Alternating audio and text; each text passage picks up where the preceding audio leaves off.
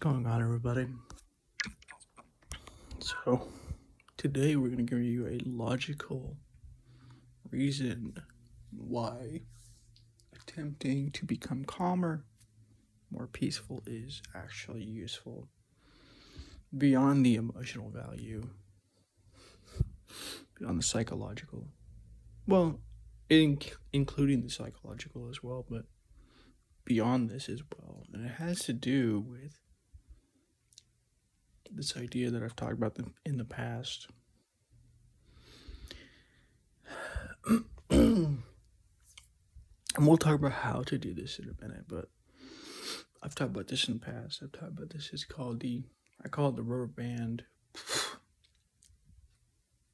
the emotional rubber band syndrome, where basically what I've noticed is that if you are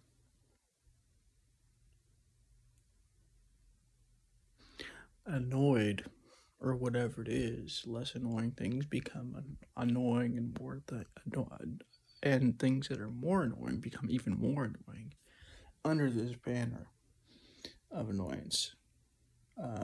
Emotions, they sort of like generalize themselves, and you're able to resist less.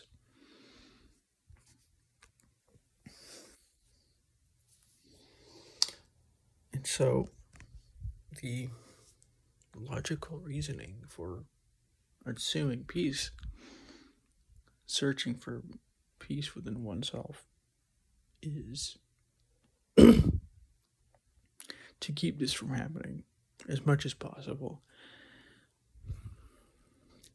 And the way you do this is not through, a lot of the popular understanding about emotions, it says that the way to deal with emotions is to analyze them, to understand them, this kind of thing. But I find that that's not actually true.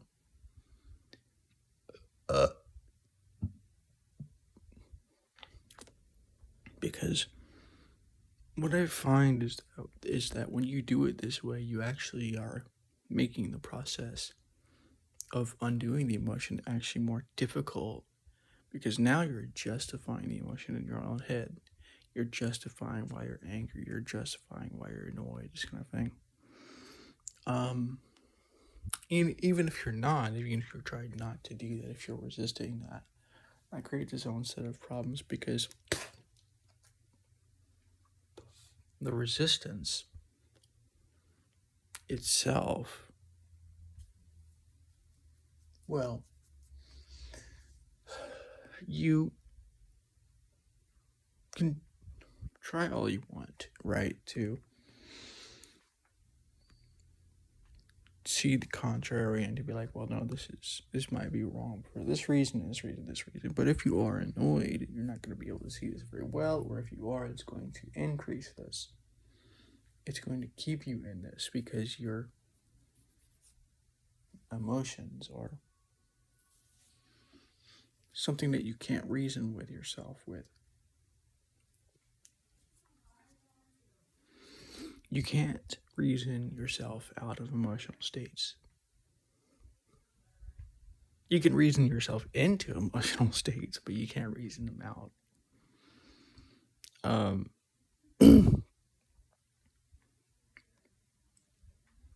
And really, so the best way, the only way to deal with these kinds of things is to use the body, use the sensations of the body. Do some deep breathing. Notice the tenseness. Oftentimes what I've noticed is that if you are having a negative emotions, you are also very tense. You could also be very tense when you're concentrating as well, but in this case, we're talking about emotions. And so notice that. And so breathe in deeply, and when you breathe out, notice the tension slowly disappearing. And so the goal for you is not to reason your way out of emotions, is not to introspect about emotions, because that's not going to work. It's not going to help you. It may temporarily do so, and it may do so in small ways, but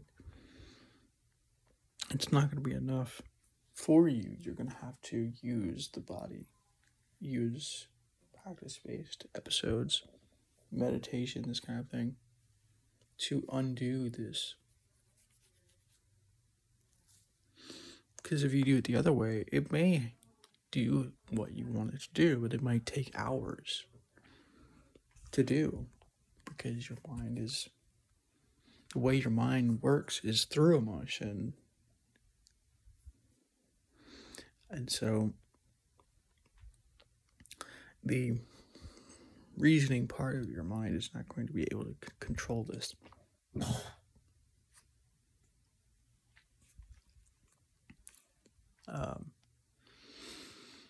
And so this is why the answer a lot of times is to just become aware of the body. Breathe in deeply and notice the tension, ease as you breathe out, this kind of thing. This is where you start to build peaceful habits over time. Now, peace is powerful, not because it's an escape, but because you're able to be in a place where you're not going to be as controlled by these emotions. They might still happen, they're going to happen, but you're going to be able to become more cognizant of them than you would if you were in a more peaceful state of mind.